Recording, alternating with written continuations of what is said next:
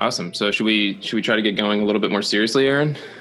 Very seriously. Yeah, it's gonna get I'm a very serious person. Yeah, it's gonna dial up. Yeah. No laughter. I'm going to try not to. More yelling than laughing. Just yell my answers. This is Erin May. I'm John Henry Forster, and this is Awkward Silence. Silences.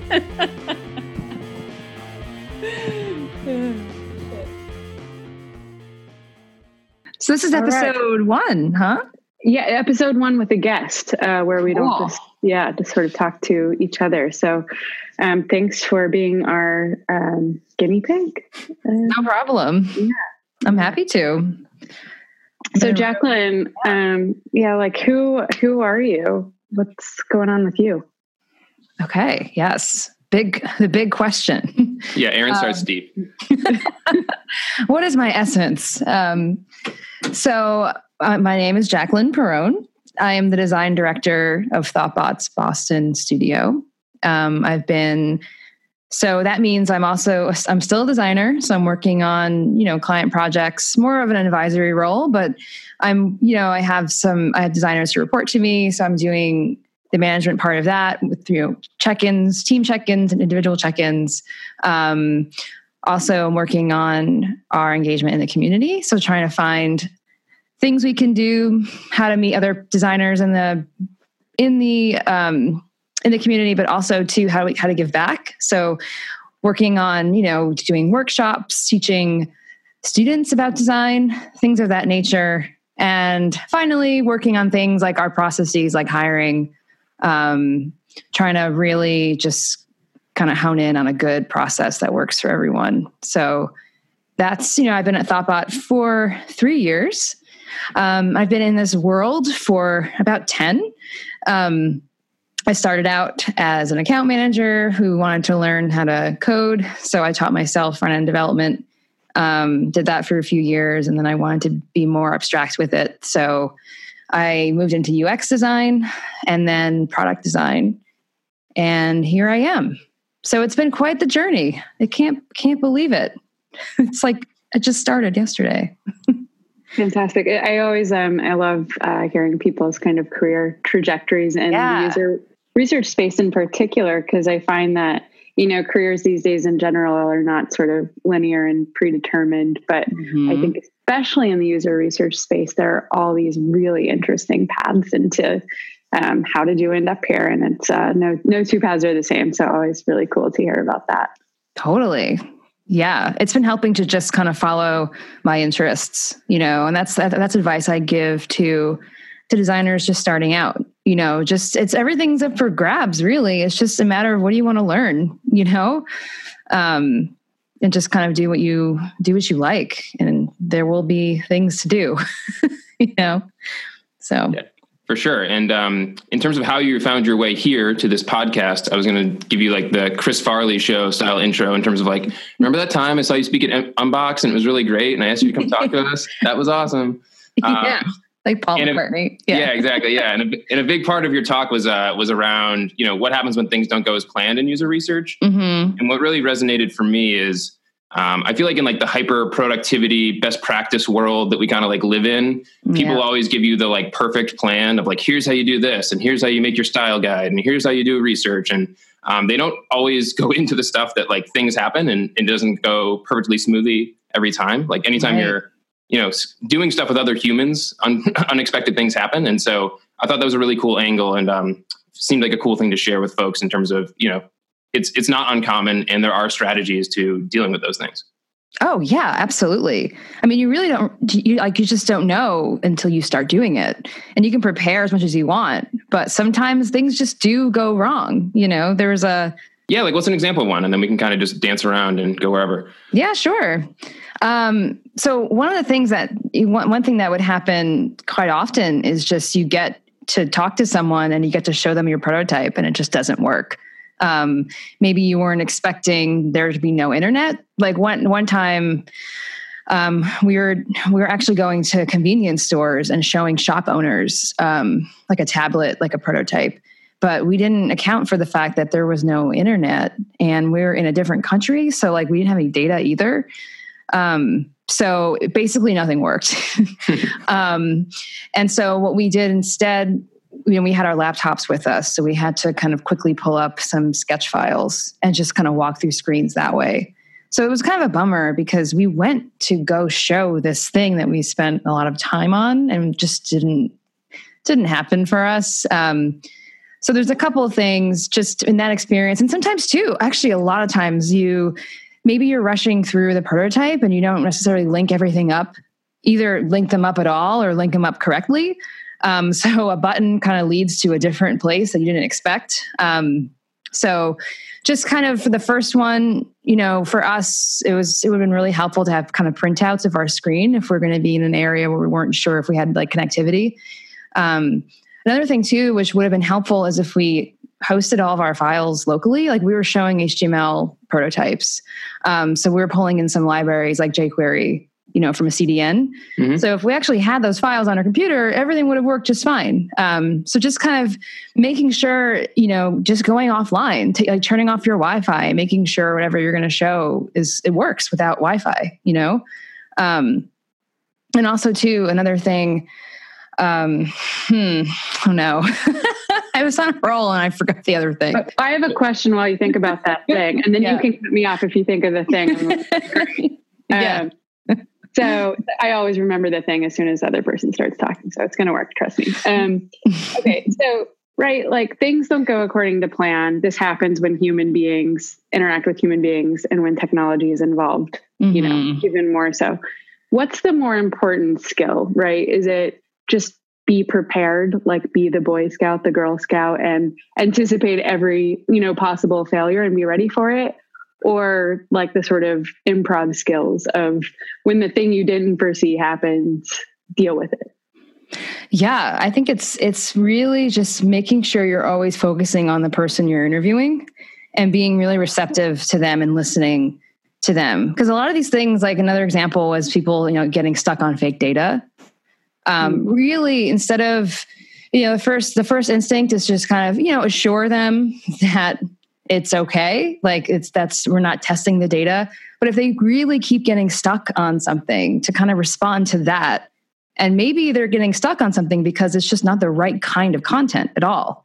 Maybe you have a fake event name in there or something. Maybe there shouldn't be an event there at all. You know what I mean? Like, so really just kind of, I think you're right. Like just kind of responding to being adaptable in a situation and it takes a little while to get there because it can be really nerve-wracking at first. The first few ones I ever did, I was more nervous than the person who was in the room with me because you don't really know what to expect. But you have to just kind of remind yourself that they're just people. Like we're all people here. Like they're not, what's the worst that could happen,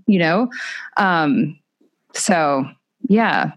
Yeah, just to piggyback off that a little, for me, when the prototype breaks, that's always the one I like take the hardest or most personal because it feels like the most, like, this is my fault. Like I did this. Whereas, if the person's not being as expressive as I would like, or they're getting confused, I don't own that so personally. And I'm like a little bit more better at the improv side of trying to get them out of that. Mm-hmm. Whereas when it's my fault, it's, I own that one harder. So I think the prototype one is a good one for people to be aware of and just like, it happens to everyone and don't kind of bear the burden, instead just try to troubleshoot. The other piece that I think is tough on the prototype one is like the more complex the prototype, when it breaks, it's like harder to get it back. So when the simple ones break, you're like, oh, give me 2 seconds. I'll just like figure it out. And so it's kind of like a double-edged sword of like when it breaks, it tends to like really break. So that's one where it's definitely a skill to get, comfortable with that and figure it out. Mm-hmm. And sometimes if it's so unsalvageable, like what you're saying, I mean, the fact too, that if it was really that complicated, that's another smell too. Like, what are you trying to test? Should you be showing someone that's something that's so complicated? Like, are your tests focused enough? Should you really be focusing on one workflow or, just to kind of think about that too, because you also don't want to, there's been a couple of times in the past where, let's say like a client was really keen on let's just keep adding stuff to the interview. And then I always push back after they add another thing. Like maybe I'm like, okay, let's just test one flow for now. Like we have plenty of people in the world we can talk to. Like let's not overburden one person just to try and get some workflows in. You know what I mean? So that too is important to kind of focus on what really kind of chat before you talk to someone. Like, what are we trying to achieve here? What do we want to learn? What are the assumptions that we have going in that we want to validate through user testing? Yeah, absolutely. Anything you can do to tip the scales in your favor is like always a good idea, right? So if like you can just simplify or focus on a smaller set of problems for now, like you're just making your life easier and improving the odds of success. So I think that's great advice. A guy I used to work with, UX researcher at Vistaprint, had this phrase he'd always say, test the test. Like, let's just sit down, me and you, and just run through it and just like, let's test it ourselves and make sure it works. And there's something about that phrase that always sticks in my head of, it's so simple, but it's just like, let's just test it quickly ourselves. And then we'll flush a couple things out. You almost always find something.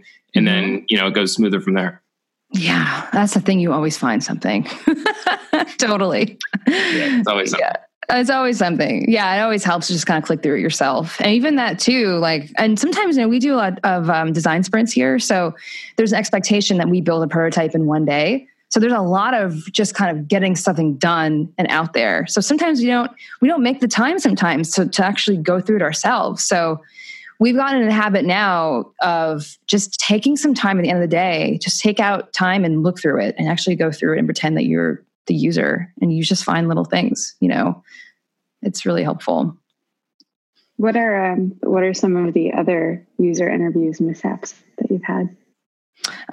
So yes, we mentioned the fake data part. That sometimes can really slow down an interview if someone is new to this whole process. Actually wrote a blog post too that was for the user. I wanted to write something that we can maybe give out to someone if we were going to interview them to kind of help give them some tips on what to expect. Just in terms of like, we're going to ask you to think out loud and we're going to show you some stuff that's probably not fully baked and stuff's not going to be real. Like things like that. It's easy because people want to be helpful. So it is helpful for them to point out like this thing doesn't make any sense. Like, these numbers would never happen. But sometimes it really just take a minute to just kind of have to explain to them that, okay, absolutely. Like we are aware of this and, let's ignore it for now. Unless it's really just completely, we're completely off by the content. But that too, like that was something I would kick myself as well, because I would show something and just be like, oh man, like I really shouldn't have put that in there. Like those fake names or whatever. Or, I was showing like a subscription. I was showing something to a customer service rep and I had fake names of like subscriptions. And the way I named it though had meaning to them. So they were just really stuck on, well, that like this would never happen. So that's kind of a thing too. Just kind of have to really, either spend some time and get the content right. One thing too, I never use lorem ipsum. It's just not real. Like it's so not real. You don't really get a sense of character count with that. Like you're just kind of throwing in a paragraph and seeing, just as what text looks like, but any kind of context you can give, like, it's not in Latin would be helpful in a prototype. Just to also get like a little bit of user feedback on whether you're going the right direction. But that's just one thing. And I find that in an intro, like having an intro where you are explaining, the nature of what a prototype is really helpful too, because we take for granted sometimes that people knows like that they know what that means, in terms of like tech and apps and stuff. Mm-hmm. So yeah, for sure. I think there's a way to spin that one too. When it's like fake data that somebody points out is almost like compliment them of being like, wow, you're really good at this. You're so observant. Like this is exactly what we want. Yes. I've noted that issue. Like, let's keep moving. Like you're probably going to find a bunch more stuff. So we're excited to hear what else you like notice or find, you know what I mean? Like you can almost like build some rapport and like pump them up a little bit by like telling them that, they fixated on the wrong thing, but you can kind of paint it as a good thing of their, observation skills. And that's what we're looking for. And just try to like positively direct them somewhere else. You know what I mean? That's such a great point. Seriously, any opportunity you can have to boost their confidence in that's just that's a great point for sure. The one that was on your list from the talk that I thought about a lot was when the facilitator is leading the witness or maybe doing something that you disagree with as the note taker or observer. And that one was tough for me because like when I'm the note taker, I usually somehow want to get involved, but I know it's going to be disruptive. And so I remember you having a couple tips of like how to, more subtly give some feedback to the facilitator when needed. Right. And just to take a step back, the reason why this is important is, when you're doing an interview with a user, they're really on your side. There should be the person talking to the user, like doing the interview, and another person taking notes. So we want to, again, to keep the user focused on one person. So we're having a conversation and there's someone in the background who's like taking notes, right? And then when that person is talking to your user and they're actually saying they're doing some bad habits, right? Like what you mentioned, like the leading questions. That's happened to me before. And it was, oh man, I mean, really leading, like, oh, wouldn't it be useful if this did this? Or wouldn't it be great? Or would you even like it if it had this in here? Like stuff like questions like that don't really give you any answer really. So, I had to kind of take a minute because plus I was remote. I was a remote note taker, so I couldn't really do anything. I was completely powerless. Like slacking in the background, like I'm doing my PH right now. Yeah. Come on. Yeah, totally. So, if you have a rapport with someone and you feel comfortable, if like during, there is also this thing you can do as a note taker is you can have some Post-its with you and start taking some notes. Even if you have a question that you want to ask, you can, before you go into the interview, just set it up where you're like, as note taker, I know that you're going to talk to the user, but if I have any questions that I want to ask, I'm just going to write you them on a Post-it and you can read them and decide if you want to ask, kind of a thing. That's worked out really well. And if someone's kind of taken a turn for the worse, feel free to write a note, just a gentle reminder of, like yes or, like you're saying yes or no, or like leading, just kind of write like leading the way, like leading, like something like little hints. That's more of if you have that rapport beforehand and like they can read a thing that says, leading and like know what you're talking about. But it's taking notes during the interview as well is really helpful. Like grabbing examples of when they are writing down the questions that they're asking, because they probably don't even know they're doing it. It's just kind of, they're just in the moment talking to someone. So if you can kind of record what they're saying, just writing them down, afterwards debrief, and just kind of level set a little bit and be like, hey, that was a really great job. Like, it's no easy task. Here, according to our script, like we have more of these kinds of questions. These questions in our script are more, open-ended, and you asked this and asked this and asked this. They're very leading. Like maybe we can kind of just be mindful of that. It's all just a coaching opportunity, Mm-hmm. The leading question stuff for me is like, I'm going to talk out of both sides of my mouth a little bit in the sense of like, I'm a very dichotomous person. That I absolutely agree that like, you got to avoid them if you can. It's definitely a skill to know how to do it. And it's something that, is worth practicing and worth putting a lot of attention on. And then the flip side to me is that I worry sometimes that it can be something that intimidates people from doing an interview because they don't want to be leading and they don't know how. When the reality is like, even if you do lead someone, you probably won't do it all the time, first off. And then when you do it, there's a note taker who can, note down the time of that question and maybe disregard the insights that come after because they were led. Or, oh yeah, good point. Like there's opportunity cost. Like maybe you missed a chance to learn something with that person because you kind of flubbed it. But it's like the risk that people will paint, right, is you lead the person and you make a conclusion that you shouldn't have based on that leading question. And then you go build all this stuff. And that is certainly a real risk, but like there are layers. Like the note taker might flag, like that was leading, let's not use that information. Or if you have a recording, like other people on the team might notice it and point it out. So like, I'm not that worried about like a leading insight going all the way to like production. And I think it can sometimes like scare people away from doing the interviews because they don't know how to, they don't have that skill in their toolbox. And I think it's one of those things that like, there's just a balance there. Like you absolutely should practice it. You should definitely try to avoid it. It's really important. But the odds that you're going to do it so like profoundly and so frequently that it like skews the results, I think are just a little overblown. And I think there's like strategies you can do to kind of, avoid those traps. Yeah, absolutely. And the more you do it, the better you are at it, and just get into the mindset, just get in the habit of starting with who, what, where, when, why, if anything, And as a note taker, there's no harm in just throwing in a quick why. If someone says, wouldn't it be great if X? And the person answers, yeah. Then you can just be like, why? And then maybe they can elaborate a little bit, That's a great tip. It's like put a why on top of it, Mm-hmm. Like I've so many times have said, and I realize I'm asking the leading question as I'm asking it, right? Yes. You acknowledge it, because I'm usually interviewing user researchers, right? So it's like they get what's going on, right? And so, but then you just throw a why on top of it, and it really it sort of saves the situation. Absolutely.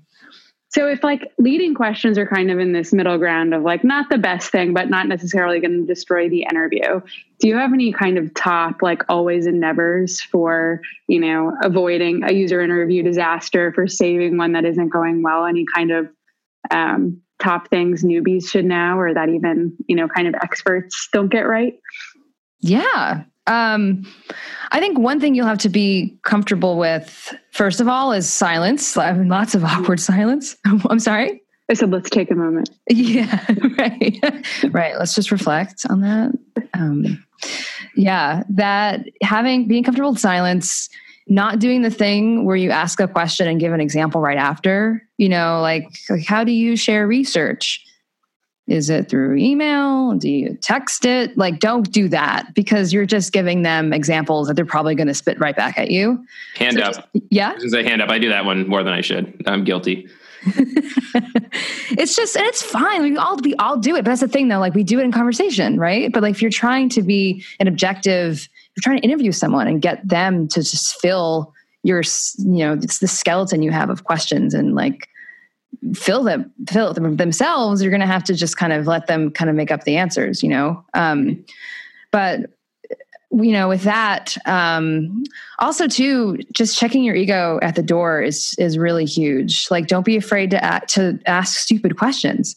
Maybe the answer, to something. Like, maybe they say blah, blah, blah. Yeah. And then I checked what the weather was like and I went to work. Like, don't assume that they use the weather app on their phone. They might have a crazy answer, like how they check the weather, how did you know it was going to rain today? Like, that's you might feel like kind of stupid for asking that, but it's not a stupid question, and sometimes you'd be surprised when you ask a stupid question that you think is stupid. The answers you get are just so enlightening. Yeah. That's a good tip too. I think, where it's like not about you.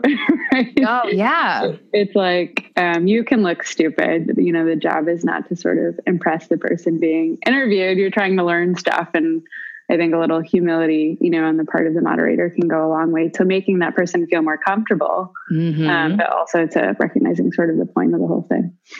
A word that I think plays into that and contributes a little bit is like validation. That gets used a lot in design or product, right? Of let's go validate these ideas. And there's like this kind of like assumption in there of like, we're right. We just need somebody to tell us we're right. When the goal really is to have a conversation and to learn something. And hopefully what you learn does support your thinking and idea. But, like, it's not a bad word, but I think it has implications that I think do kind of subtly contribute to that of, all right, we know this weather thing, so let's just go confirm it. And that's like, you're kind of like getting a step ahead of yourselves in a way that I think can be detrimental. Yeah, that's a really good point. Yeah. And what you're saying too, like, have a conversation. That's huge too. Like, just kind of go with the flow, ask them follow-up questions. Yeah. Don't be afraid to ask a stray random question about something that they just said, and having a script is great for sure, but just kind of knowing that you're not going to probably ask all those questions. So if there are, and you won't, because you'll be just having a conversation and kind of seeing where it goes. I think it's helpful to note what are the questions you definitely want to answer, like things you definitely want to ask them. And then what are the rest of the stuff that if you maybe have some extra time, you can kind of just fall back on. But having a looser script is really good.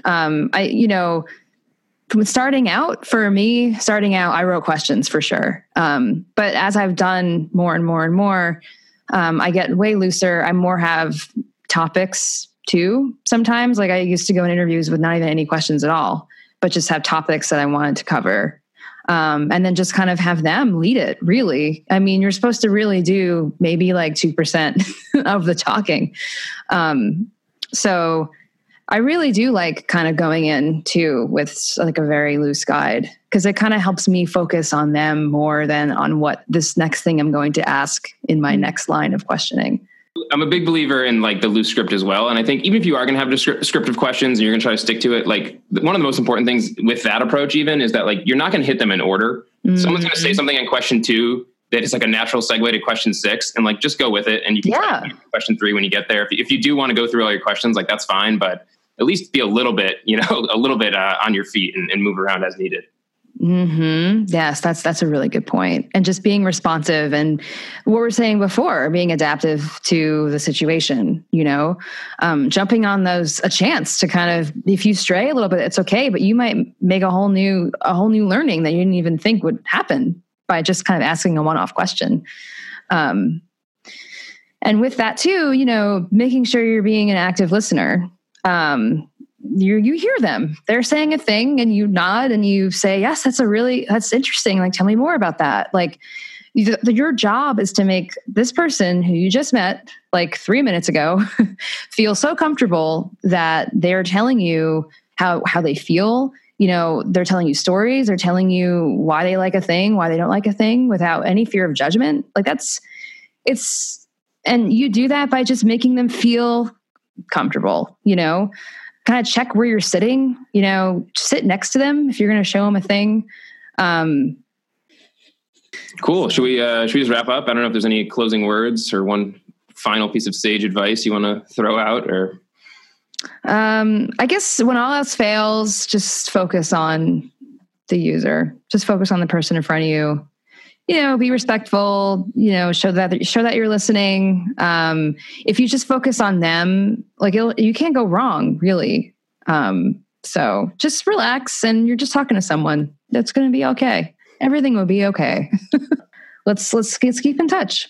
For sure. Cool. We'll do that on the e-channels. Oh, yes. Yeah, the electronic channels. Yeah, stay in e-touch. I definitely will. All right. See ya. All right. See ya.